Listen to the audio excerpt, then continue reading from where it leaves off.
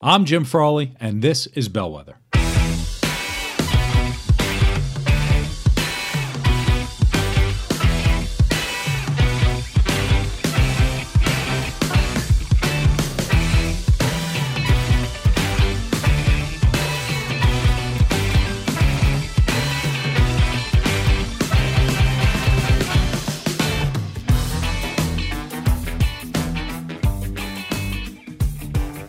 Hello and welcome to this episode of Bellwether Hub. Happy Wednesday. Thank you for tuning in. We have a great episode for you this week. A lot of times when you look back on some of the podcasts that I've done, we always bring in, or we like to bring in, a lot of people who have good expertise in particular areas around coaching aspects. So people can coach themselves and work through a lot of things. And we've talked a lot about wellness, and we've talked a lot about development, and we've talked about things that you can change. And my guest today is a person that I've met with and I've known for a long time, also a coach.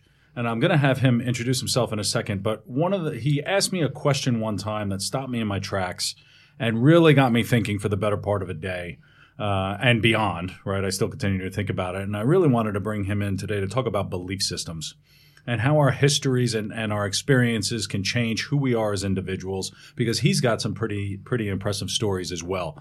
He's a lot of fun to listen to. He's a great person to meet in person. I'd like to welcome everybody to Alan Goldstein. Alan, welcome to Bellwether Hub. Thank you. And welcome to all of you listening.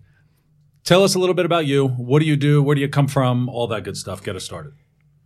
Born and raised in the Bronx, working class family, public schools, the public school system in the Bronx, Stuyvesant High School, City College, University of Pennsylvania Dental School, and a year in Vietnam in the Army. Came back seriously radicalized. And I was pretty committed then. This is 1969, 1970. So if you can put yourself back in that historical period, I came back and I was absolutely convinced that I was going to change the world. We could all change the world, Alec, can't we? Anyway, now it's almost 50 years later. I just went to my 50-year reunion from dental school, and I looked around and I said, who are all these old farts? Of course, it couldn't be me, because I can't be an old fart. No, of course not. I can't describe myself that way. And I started learning about coaching 25 years ago. I came back from a course, and the guy who taught it said, unless you have staff meetings to a prescribed plan, you can't run a business. So that made some sense to me, but I didn't know shit about how to run staff meetings. I mean, yeah, I could count the cotton rolls. I can, count the napkins and go on. But that didn't seem significant. So I got connected with James Flaherty, a guy on the West Coast, who wrote a book, a well-received book. It's called Coaching, Evoking Excellence in Others. And that really sat with me. So I took some courses with James, signed up and went for a 1-year program. And came back and hung up, my coaching shingle while I was still practicing dentistry. And a few years ago, I left dentistry and became a full-time coach. Now, what I like about you is that, and I've worked with clients in the medical industry and the legal industry and a lot of these different industries where they have these practices. And they're good lawyers, or they're good dentists, or they're good doctors, but they're not necessarily good business people. And you thought about it in terms of business, and you recognized 25 years ago the value of coaching in a small business, in any kind of business, right? When you're talking about staff meetings and going to learn about how to coach individuals, how much did coaching help your particular business in terms of what you brought to the office? Well, if I broaden the word coaching and I include evoking excellence for everybody on my staff, the impact was enormous. We grew, 10, 15% every year in dentistry, and that's a pretty big number. And our practice was well known. Got referrals from all over the country and internationally. Which is amazing because nobody likes dentists. Well, that's a myth.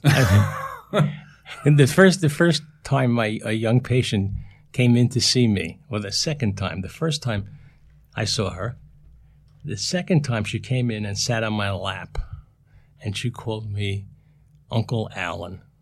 Well, I melted. Yeah, right. I mean, that's just like outrageous. You don't call your dentist Uncle Alan, even if his name is Alan. And so I developed friendships, and what I miss most now is these relationships with people. I had a drink last night with an old client of mine, a pretty storied attorney. He just won a major case after like 20 years of fighting the system. And he's a lovely guy. He asked me, what do I miss? And I miss him. I miss the relationships. I miss the intenseness that I have with my patients. Do I miss doing a crown? Do I miss doing a filling? I miss the relationships. Which is an interesting, we talk about history, we talk about what we've learned, we talk about our experiences, and it's all unique to an individual, what we can reflect on, what we can pull. And it sounds like, the dullness of work, I think back to corporate and the dullness of going over financial spreadsheets and the dullness of doing, X initiative for this company, marketing plan, whatever, PR plan, investor plan. But it's the people you work with that you remember and you generally miss. And when you always ask someone why you're leaving, what are you going to miss? And people always just say the people. The people. And is that what got you into coaching? Well, I became very close to my staff. They were an intimate part of my life. So leaving them was sad. Yeah. Leaving them was sad. There's no, and they understood that. Not that they weren't pissed off at me for leaving. That's the way it goes. Always. That's the way it goes. Now, you came back from Vietnam. You say you came back radicalized. It changed the type of person that you were. Mm-hmm. Tell me a little bit about that. Because I imagine that would affect your relationships quite a bit. Quite a bit. Could you make it more of an understatement? My poor mother. She wanted for me to be a professional, not a professional communist organizer. She didn't bargain for that. My first wife didn't bargain for that. Truth be known, I didn't bargain for that. Life moved me along the way life does. You like to think with chutzpah that you have control over that. But that's bullshit. That's just not so. Life takes you. So one of the questions sometimes I ask my clients now is, what do you think life, everybody writes purpose statements and, goals and this and then. I said, what do you think life has in store for you? How do you understand that?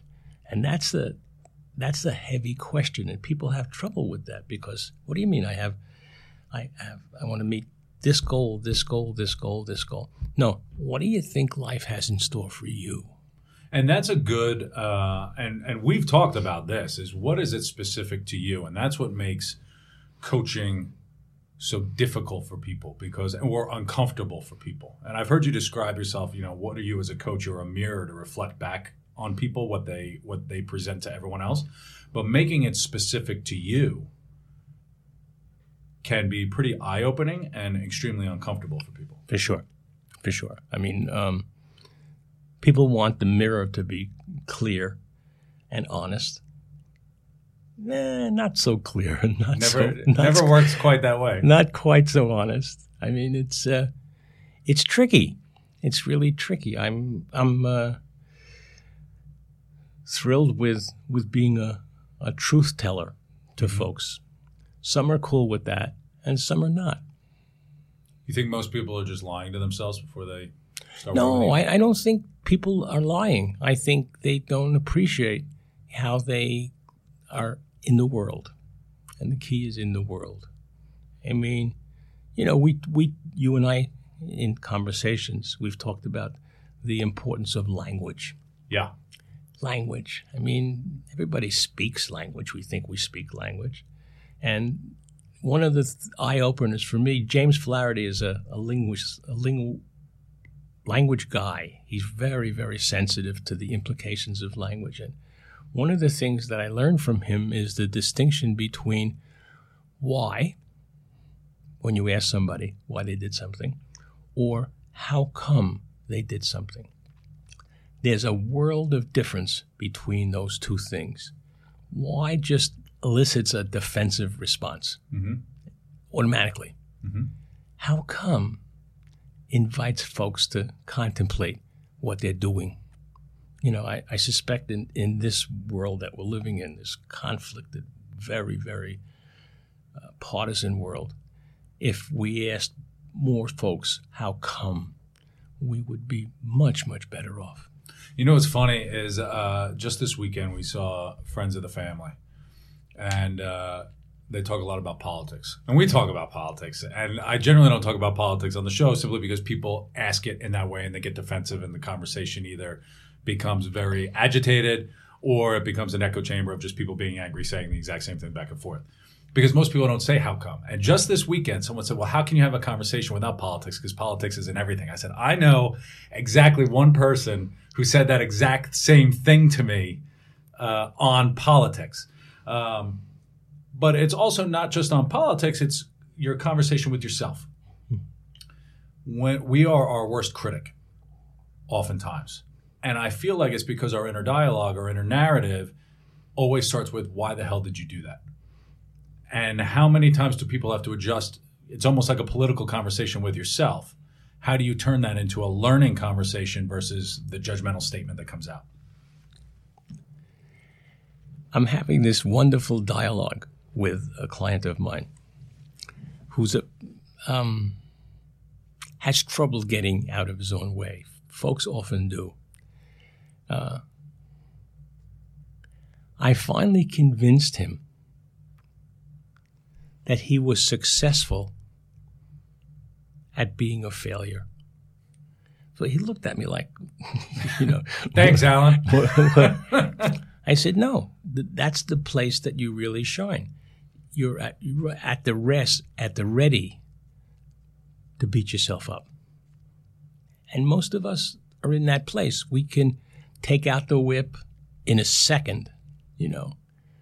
So, you know, working with my friend, and, you know, I said, no, that's a place where you're really good. Let's build on that. It's crazy. I mean, you know, it's like I came home and I'm shaking. What did I say? Where the hell did that even come from? But you know what? It's being successful at being a failure is also technically a matter of perspective. Right? Because everybody says in order to learn, you have to fail. So it's actually a good thing to be successful at failure. It means at least you're making the effort. If you never fail anything, you're not. And you're good at it. And you're good at it. And you're right? good at it. You can fail spectacularly, which I'm very, very very successful at doing that as well, failing spectacularly. Yeah, who isn't? I mean, if you're not failing, what's the language? You're not trying hard enough. Or if you haven't failed big enough, you haven't set your goals high enough. One of those I had heard once, adding, you know, I can't do that. The statement, I can't do that. If you add the word yet to it, changes the entire conversation, right? It makes it a possibility rather than something you're never going to try. Right. And I love the idea of like, what else besides why versus how come or yet can we just change in terms of just giving thought to the words that we're using? That's tough. It's tough. Really, you know, being... You know, one of the things that I'm told that we're different from other animals is we have the capacity to be self-reflective. We can look at and ask why we're looking at something, you know, and once we ask that, the world can change. So people thought human beings, you know, because of our opposable thumbs, were really special. No. I mean, that's one feature of it for sure. But the real specialness is asking yourself or ourselves, why are you doing that? What's in it? And you know, part of my political history is trying to understand what was behind all of the stuff that goes on, and that's why when folks say they don't talk about religion, or they don't talk about sex, or they don't talk about politics, I believe that the reason that we don't do that is that we're really uncomfortable with the emotional stuff that comes out. And from my way of thinking, it's the emotional stuff that has the real juice. Yeah. Now we're getting somewhere. I want to see what really gets you going. Then we can have a conversation. Until we do that, we're sort of on the surface. And I feel like when you're talking about a belief system, and that's really what politics is, it's what religion is, it's your spirituality is a belief system, it's, I have this opinion and this is what I believe. I feel like a lot of people tend to get emotional because if someone disagrees with you, it's a reflection of them disagreeing with you, right? Something is wrong with you, but we're unable to separate it. But then it's also, if you don't have a proper answer, you haven't fully thought it through, you don't know something. And what I like to tell people, when you figure out your belief system, or at least have that inner dialogue, that's when you're able to have a comfortable conversation with somebody else on politics or religion, because you are comfortable in what you believe, because you understand another perspective. You can't have a belief system without seeing all of the other perspectives. Otherwise, you're just reciting what you've been told. No, it's true. It's true. I mean, the best measure of folks' belief system is, what do their folks believe? What do their parents believe? That really, And, the old adage is you criticize the fact that they're saying something, not the person. Mm-hmm. So it's really, these conversations with folks. I had a patient, I don't have him anymore, who is a right-wing columnist. The stuff that comes out of his mouth is absolutely pure shit. And he knows it. Actually, his wife, who's a serious educator, believes that he just does this because it's a paying gig. Yeah. And that's neither here nor there. So when he comes into the office, he loves to tell me stuff that he knows is incendiary. He loves it. And I said, so why are you doing that? I said, idiot. I'm the one with the sharp instruments. I'm about to operate in your mouth. You have to be crazy to get me pissed off. He said, no, it's so much fun to see smoke coming out of your ears. So we do stuff for different reasons. Yeah, and we have our fun. So how your experience has changed your belief system. Yeah. And your belief system evolved. So when I think through telling people, you got to figure out your belief system, what are some questions do you think that people could start to ask themselves about, what do I really believe? Where do they really begin with something like that? Well, that's a deep dive, first of all. Appreciate that when you're going there, you're really getting... It's heavy. Getting deep.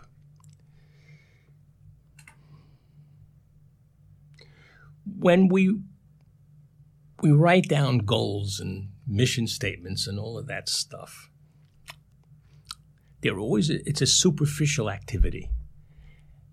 Folks don't ask themselves, and I invite people who are listening today, and I invite my clients, what do you think your purpose is?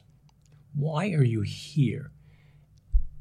You might think superficially that it's to make, I don't know, $10K a month or whatever it is. I said, well, that's one thing. But why are you really here? Look at this spiritually. What's that about? What difference do you want to make in the world?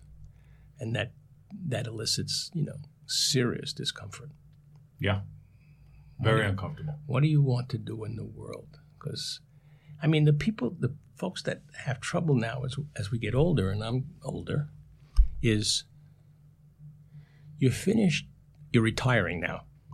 And retiring is a, nirvana, and it's also a seriously dirty word. Because people don't know what the hell. Learning the ukulele is cool, but it's not going to fill up your retirement time. It's a lot of hours in the day of ukulele. Ukulele can be really good at playing the ukulele. So, what's going on? What's going on? Why?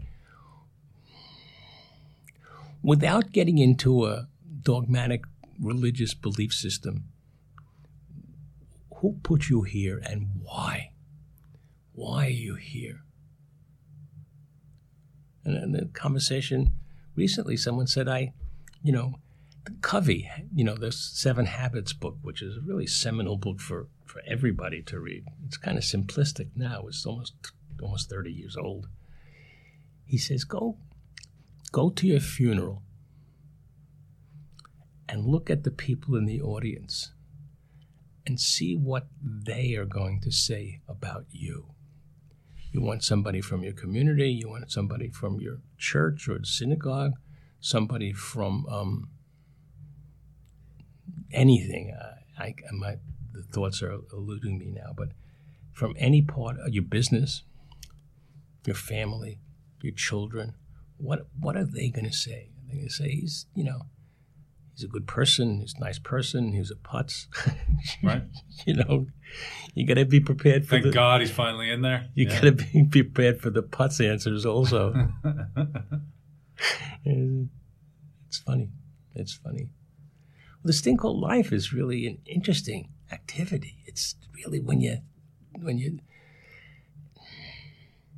I'm in Vietnam and being interviewed by Ken Burns, and I'm a real hellraiser there. The Army really was unhappy with me. I came about 7 millimeters away from being court-martialed. I collected petitions against the war, and they moved me around 4 times. So it's really, but I was telling my wife last night, these things that I did were unconscious. I just did them because I needed to. And then the question becomes, what does it mean you needed to? Because it wasn't a conscious thought. I couldn't leave my daughter this world that I was living in without making an attempt at changing it. Couldn't do it. So, people want change for different reasons. Mine was that I had this adorable, 2.5-year-old at home, and I wanted the world for her to be a better place. Do you think you were thrust into a situation where you became unconscious in terms of your actions, right? This is not where I want to be. This is not where the world should be. I have a daughter, and you just started operating. Do you need something as intense as that in order to, jolt yourself into a belief system? What about the person who's grinding away for 30 years in a back office of a corporation, hating their life? They've got kids they got to pay for college. Purpose sounds nice, but it doesn't pay the bills. Mm-hmm. What about those people stuck working 50, 60 hours? How do you start answering the question to say, you know what? My purpose is to make pastries for whatever, because that's, how do you move something between purpose and what you love? Because we talk about technology changing the way that we work. We talk about everything, and it's really going to affect people's belief systems, because you talked about retirement. Number 1 suicide rate in this country are men who are retired because they have no purpose, right? They're not providing for their families. And we're seeing an increase in women who retire as well, because there's more women in the workplace now and all of that. And so mental health is a big issue. What questions do people need to ask to say, you know what, this is actually kind of serious, where I don't have a Vietnam to force my hand into a belief system, but I'm also a miserable human being right now, working a job that I absolutely hate, providing for kids that have to go pay $60,000 a year for college, which is a ripoff. How can you just rip that Band-Aid? Is there anything that people can think about in terms of that? I was at the doctor's last week, and I'm going to get back to answering the question. Yeah. And they, I guess I had an EKG, and, they put tape over you and blah, blah, blah. And she said, do you want to take the tape off yourself? I said, no, just rip it off. So to your question, I think folks have to appreciate that they're not victims. They're not victims. The minute you acknowledge that you're not in control of your life, you're a victim. I mean, going back to Vietnam, I was there during Agent Orange, and I got, stage 4B Hodgkin's twice from that experience. Easy easy to be a victim, Jim. I mean, really, I'm, if nothing else, I'm a legitimate victim. You know, I have Agent Orange, I have a coronary heart disease, I have all kinds of stuff, a consequence of digoxin, the Agent Orange, that was dumped in huge amounts in the years that I was there. So victim is easy, but it's not satisfying. It doesn't talk to something inside of me. So what do you say to your clients, my clients? You know, you have to find, I don't like the word love because I'm not sure I understand that. Right. But certainly folks have to appreciate what's inside. What's inside them? In them. Then you have a shot. Until then, you're just, you know, wittingly or unwittingly. That's a famous word being used now in politics. Wittingly or unwittingly a victim. And, you know, I like what you said about, you know, we hear it all the time. Just do what you love and everything will work out. And that's bullshit. Bullshit. It's just pure bullshit. But I do like the idea of that inner dialogue of you have to it's enlightened self-interest. What are you doing to make yourself the best possible person you can be so you can figure out everything else, and then it will fall into line. When your North Star is found on whichever direction you want to go in, everything seems to align along the path. Then you have a shot.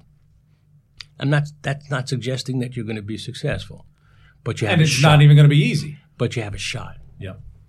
Without that, no shot. No shot. Yeah. Have fun being miserable. Which is terrible. Get over it. Be a man. I mean, that's a funny thing to be saying now. Be a man. Yeah. Even if you're a woman, be a man. Now, is this purely on the curiosity thing is, you know, ask yourself questions. Everywhere I turn, you're told, you know, you should do this. You should do this. Everybody has an opinion on what you're supposed to do, right? 9 times out of 10, it's garbage, right? Mm-hmm. How could people shift their discussion to, all right, I got to do this. I got to do these 10 things before I have breakfast. That's what good leaders do. And then I got to do all this stuff before lunch because that's what a good parent does. And then I got to do all this stuff before dinner. You got a task of 75 things to do every day, and that doesn't include your work. How can you change that to, this is something I want to try? And is it okay if you try it and it doesn't work? What about people like that in order to figure out what they want to do? Well, that's the beauty of this work that you and I do, this coaching work. Because if what you're doing is evoking excellence in others, you're helping people be the best iteration of themselves. You need another person in the room with you. You can't do it yourself. You really need another human being to say, schmuck. that's gonna end badly. I see the dumpster fire that you're starting right now. You need to. Well, we do that with our kids. You know, they're, you know, copycats of us, and we know where we've fallen down. So when we see them on the path, they say, "God, don't. Doesn't matter. Folks are going to go on the path." But a really good coach, somebody. I mean, I believe the fundamental aspect of being a really valuable coach is being a valuable human being to this other person, a trusting co-pilot, if you will. That's, do I guarantee? I mean, just think about this with dentistry. I couldn't begin to fix people's teeth unless they acknowledged that there was a problem. Couldn't touch it. So with a coach, you can't begin to coach somebody until they say, you know, I need some help. This is not working. Once that's the opening, you have a shot. Without it, recognizing that you need to get somewhere and you need a hand. You need a hand. Yeah. You talked a little bit about language and the importance of language when you're asking yourself a question. You also like to talk about your body with your clients in terms of how your body sits, your posture, and how it impacts your worldview and how you operate in the world. Talk a little bit about that. Oh, this is such a whole interesting area. I mean, I was listening to a podcast a couple of years ago.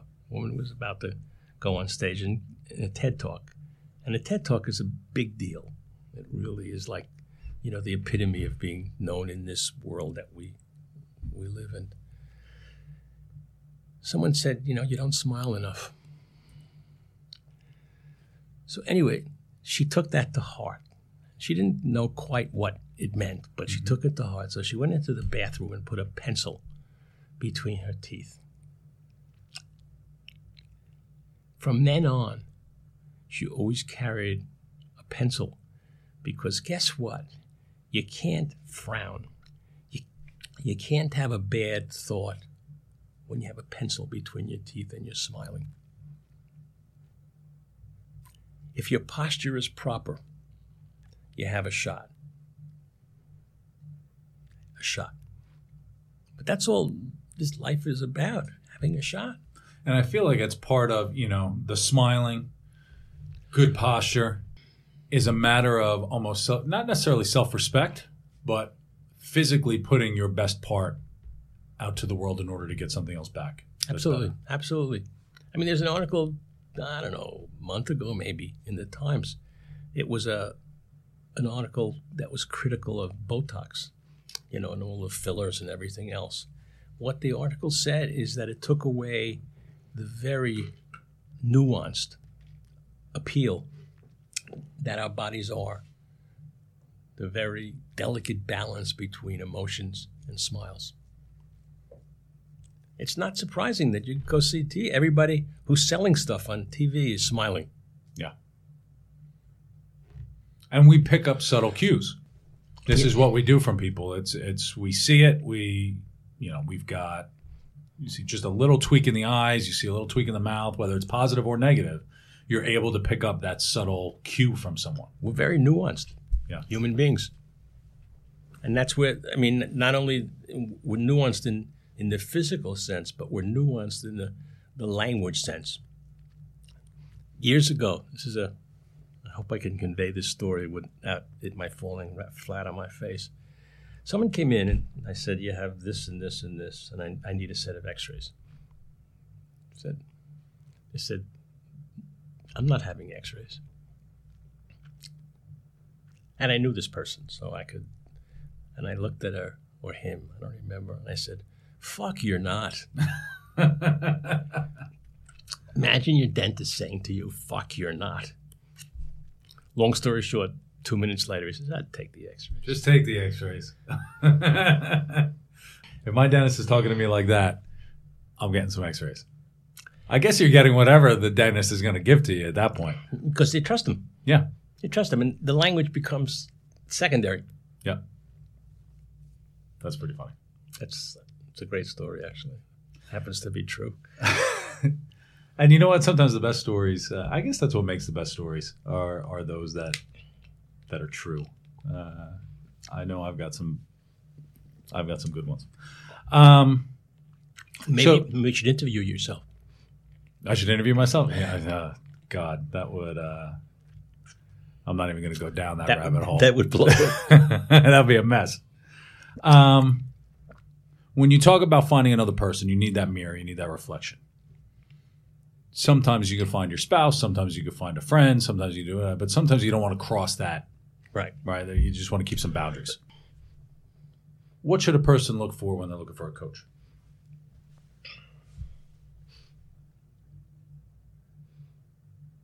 Well, you start the key to any coaching interaction is a relationship, and if you can't have that relationship with somebody, it's not going to work. You're going to get, a technique person. Yeah. Techniques are fine, but they're limited. I mean, we all know how it feels to be techniqued. We go to the airport, and they say, without any emotion, the flight's been delayed. Flat affect. Have fun waiting. You want to just climb over the... We'll keep you updated as soon as we know more information. You want to go to the counter and choke that person. Mm-hmm. For lying. There's nothing we could do. So you don't want to be techniqued. You want a person you can trust. Well, technique is okay, but the minute people get onto it, you're dead. Yeah, you can't get off. There's not really much room for the nuance that you're talking about. Trust is dead. Yeah. And you're putting a square peg in a round hole, I feel like. What do you mean? You have to follow this particular technique. It may not be the right thing for you. So you're trying to bottle into this formula, whatever it is that you're working on, and it may not be relative to what it is that you need to do. Yeah, it makes us not a human being. I mean, there are now things that are in the market or coming to market soon that prevent people from grinding their teeth. You get a shock. Very Pavlov stuff. The friend of mine in California is working with a company on this. And the fact is that once people realize that they're being techniqued, they'll figure out a way to go around it. Yeah. It's like Jurassic Park. Right. Nature always finds a way. Right. It will always find a way. Right. And that's how we do it. This is interesting. Very interesting. Is there anything you would tell people to start with as kind of a leaving, kind of go ask yourself this question, go sit in a dark room and think about it?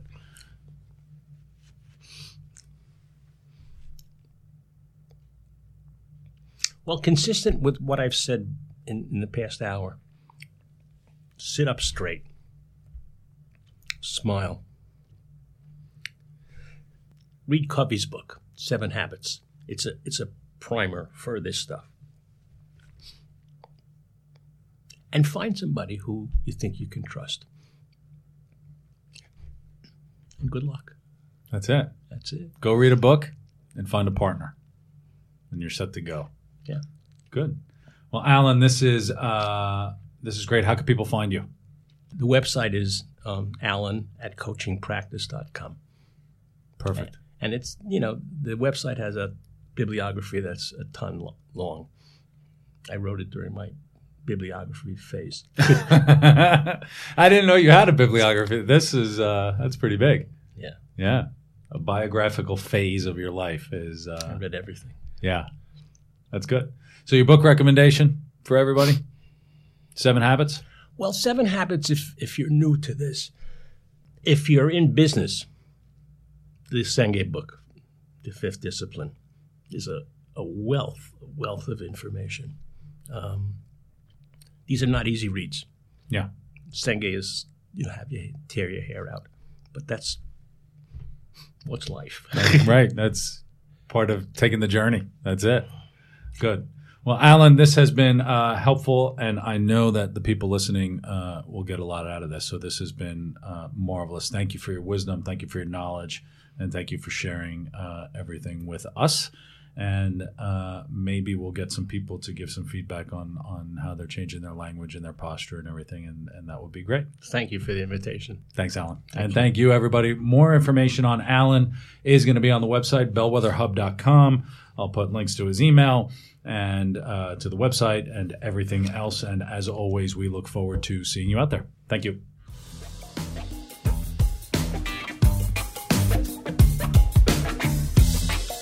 Thank you so much for listening.